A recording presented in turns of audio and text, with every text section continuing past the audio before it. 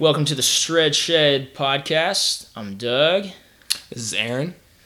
And today we're going to talk about a research study.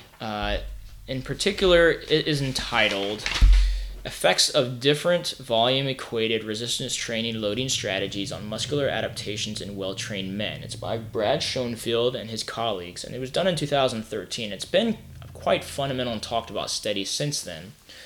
But essentially, it addresses almost something that most of us who are in the field would assume as doctrine for training. That is, if you want to train for muscle growth, then you train with higher reps and lower loads. And if you want to train for strength, you train with higher loads and lower reps. Now, that might seem like common knowledge for those of us who at least dabble in the fitness industry.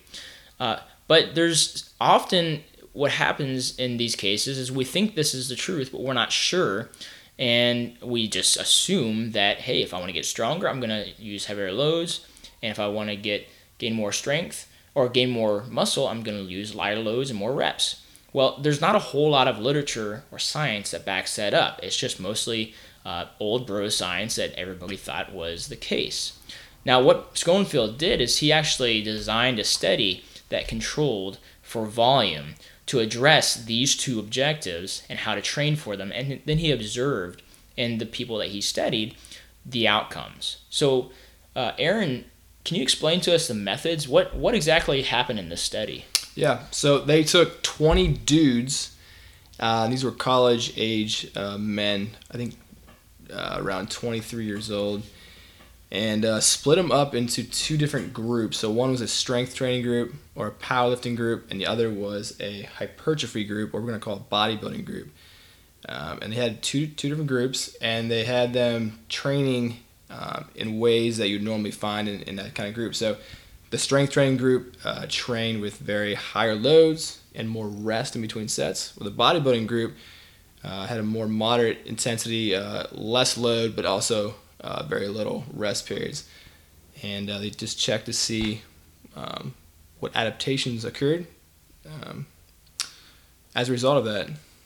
Yeah, so you mentioned that they had two different groups, and each group was training for a different objective, one being strength and the other being hypertrophy. Now, the results were interesting because you would think, well, what would you think? If I was training low loads and high reps, what would I think would happen? Thinking lots of strength. Lots of hypertrophy. Wait, low what'd you loads. say? Low loads and high reps, bro. Oh, low lows. I'm jacked. Trying to get a pump. No, you're getting jacked Yes. on that. Yeah, Yeah, right. Yeah. Yeah, exactly. That Yeah. makes sense, right? Hey, I want to get huge. Well, probably should back off on the load and train with high reps. Yeah. And then you would think you get jacked, and you probably would think that you wouldn't get very strong, right? Yeah. That makes kind of common sense. On the flip side, if I walked in the gym and I lifted really, really heavy loads for low amounts of reps, well, it makes sense that I probably wouldn't grow my muscle, right? Because I feel I don't walk out like banged up. I don't feel like I got the pump. You know? And there's powerlifters out there that are super strong, but they're not jacked. No, And that kind of feeds into that kind of, in my mind, that whole stereotype. Yeah, like oftentimes you see, especially Asian lifters who are tiny, but they're really strong. Yeah. And so it's like, what gives? Well, interestingly enough, the results weren't super surprising in the sense that you would think, because both groups actually had the same amount of hypertrophy. Now, they only measured the biceps brachii, which is really the large head of your bicep. And there's a couple of things we can infer from that. One is, well, if my bicep got big and I did no direct arm work, what does that tell me? It means doing something right. Yeah, doing something right. But it also means I don't need to waste my time on bicep curls, right? If I'm doing just basic compound movements and I have a pretty solid intensity, whether it comes from volume or from weight, then I pretty much can assume I'm going to get big. Now, what is kind of surprising is the group that did heavier loads and lower reps. They did triples, 7 sets of triples, and they did heavier loads. They also had the same muscle growth. So that was interesting. Now, on the other hand, you had, they measured back squat strength 1 rep max and bench press 1 rep max. And Aaron, what happened there? Yeah, so actually both strength percentages went up in both groups. Yeah, and that was actually a shock when I was reading through this. I did not expect that to be the case. right, because you think that the people who are training for hypertrophy wouldn't see their strength gains go up much, right? Yeah. And especially given the fact that the subjects who were being studied, who actually trained these college dudes, they had been trained. They had some experience lifting. At least I think it was a year and a half. And some had up to 10 years lifting. And so both groups saw an increase in their squat and their bench press.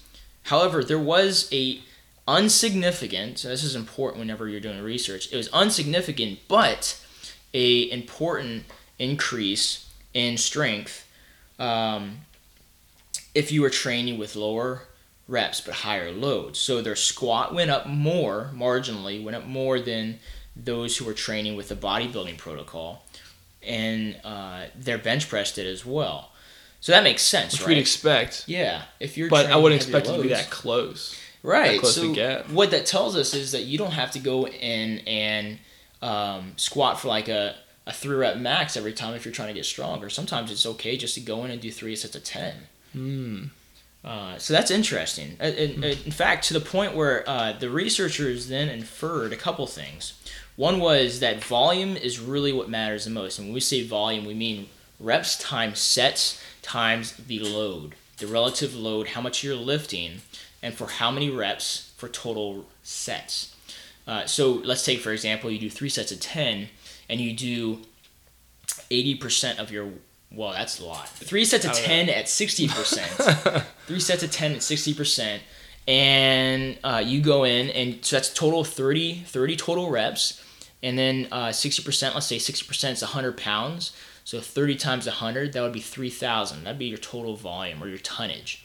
And what's interesting is if you do that and you equate it with what you would do, let's say, if you were training for strength, you're going to get pretty much similar results. And so but you know what happens is you're not as fatigued. You can train more efficiently, which means it doesn't take as much time because you don't have to rest as much. And because once you pound out 3 sets, you're done. You don't have to worry about getting 7 sets. And then also, you're resisting the potential for injury. And it's easier to get under 60% and avoid injuring yourself or straining something than it is to do the same thing for 85% or 90% of your 1-rep max. It sounds like you're saying that the bodybuilding group be a better way of going at it.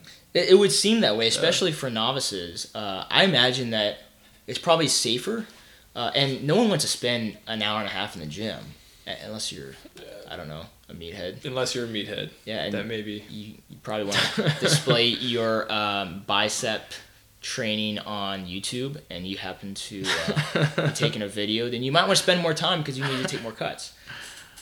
But anyways, yeah, it does seem that way because the average time to work out for these groups was 17 minutes for the hypertrophy group or the bodybuilding group and 90 minutes for the strength group. Wow.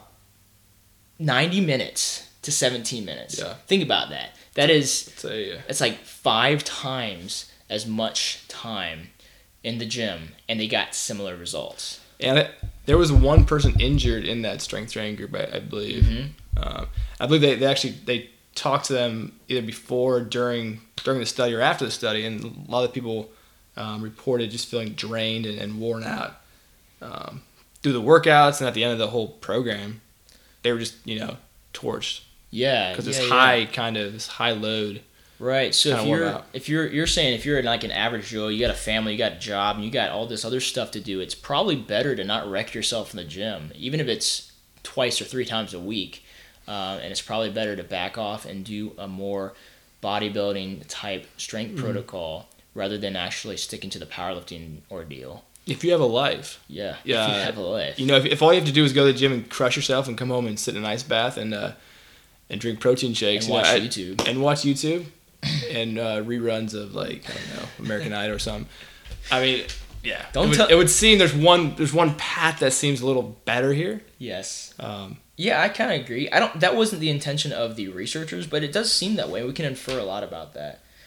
Now, there's one stipulation, and that is if you want to get stronger, you have to get under heavy weight. And this is why. So the researchers found that, yes, the strength group got much more stronger in the squat and the bench press than the hypertrophy group or the bodybuilding group. It wasn't significant, statistically significant, but it was a pretty off-the-charts significant increase. And that's because of this concept called neural drive. Do you know much about neural drive, Aaron? Not a lot.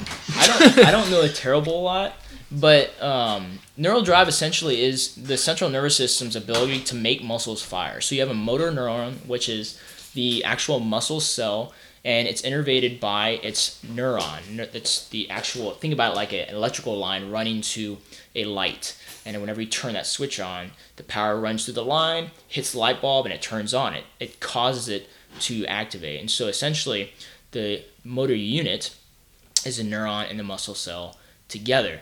And so if your neural drive is weak, you're not maximally turning on your motor units. And your motor units work in kind of like a threshold.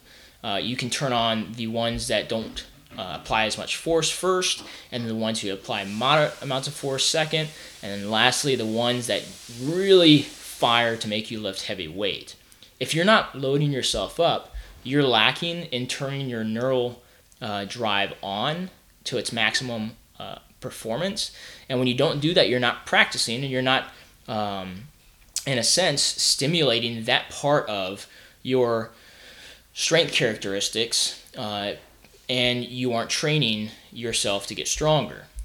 You can still get stronger in a hypertrophy program, but only to a certain point because you're not maximally firing your neural drive. Am I making sense, Aaron? Definitely, definitely. Yeah. There's a certain threshold you gotta reach when it comes to weight, and really just overloading your musculoskeletal system and getting that nervous system to fire. In the words of Ronnie Coleman, oh yes, everybody wants to get big, but nobody wants to lift heavy ass weight. Yes, that is a great way to end. So we're gonna leave it at that, folks. I hope you enjoyed and were able to take away some really, really practical information from today's.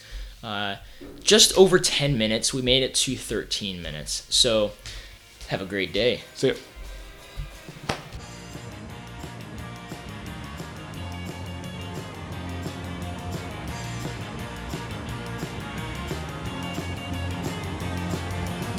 I'm on the ground with my sleeve on and I'm falling on.